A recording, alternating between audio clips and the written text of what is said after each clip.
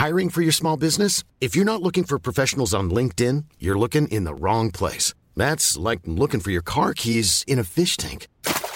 LinkedIn helps you hire professionals you can't find anywhere else, even those who aren't actively searching for a new job but might be open to the perfect role. In a given month, over 70% of LinkedIn users don't even visit other leading job sites. So start looking in the right place. With LinkedIn, you can hire professionals like a professional. Post your free job on linkedin.com/people today.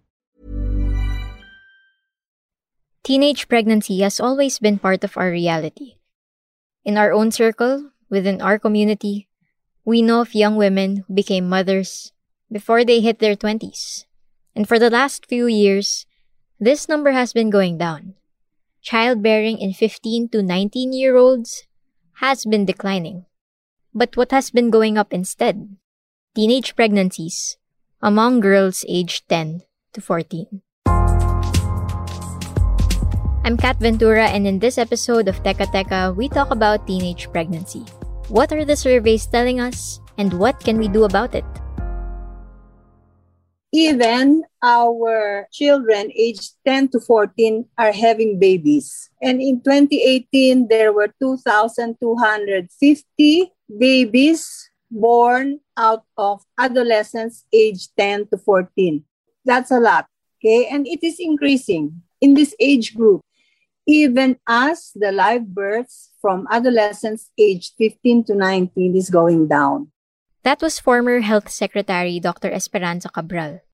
She was talking at an event hosted by the Commission on Population.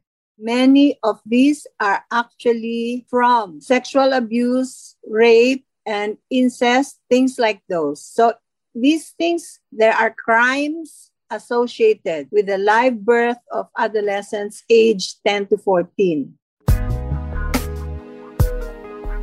This is the 9th consecutive year the country has reported a rise in teenage pregnancies among 10 to 14-year-olds. But if you look at the numbers for teenage pregnancy as a whole, some would argue that it has been pretty stable. And so I asked Assistant Professor Elma Laguna of the UP Population Institute. It's very easy to pick on a teenage pregnancy as a symbol of all the miseries that bedevil us as a society. Pero, yung framing niya kasi, it's really more of a reflection more of public mood. In-agitate mo yung tao, ganyan, rather than a demographic reality. Si Professor Marquez did the analysis from 1993 to 2017 to look at percentage of women who have a live birth before age 15, it has remained stable actually. From 1993, it's just 0.1. In 1993, 0.1%. In 1998, it's 0.2. In 2003, it's 0.3. In 2013, it's 0.4. And then in 2017, it's 0.3.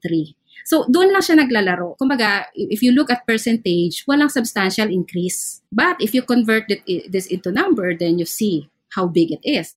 Prof. Elma Laguna describes a typical teenage mother as a woman at least 18 years of age who would have reached high school before dropping out, was not raised by both parents, and is now living with her partner. We asked them whether the pregnancy is something that they wanted, something that is mistimed, or something that is intended. 50% actually said that they wanted it. 27% said it's unwanted. And 23% said it's mistimed. So maybe it's not just the timing, but the sex act is something that they agreed on. In some instances, it has become the norm. Para teenage mother din naman yung mom mo, di ba? Or maybe your lola. What supposedly differentiates a lot of young women now to past generations is access to reproductive health services. The Responsible Parenthood and Reproductive Health Act was passed in 2012. But even so, teenagers have trouble accessing these services. Here's Prof. Laguna again. If you look at the RPRH law, that's really the thing there, no? We don't give access to adolescents unless they're married, no? But even then, they cannot easily access reproductive health services and supplies without their parents' consent. But who in their right mind would ask their mother, halimbawa, can you give me consent to get condom from the health center? In addition to this, budget for the reproductive health law has been declining. In 2019, the budget for RPRH was 37% lower as compared to 2018. Here's former Health Secretary Esperanza Cabral again. From 41.84 billion in 2018, the budget went down to 26.3 billion in 2019. Aside from a reduction in the budget for RPRH, PhilHealth benefit payments for reproductive health services have gone down consistently from 2017 to 2018 to 2019. Teenage pregnancy is a demographic reality, one that comes with risks for the baby and the child couple.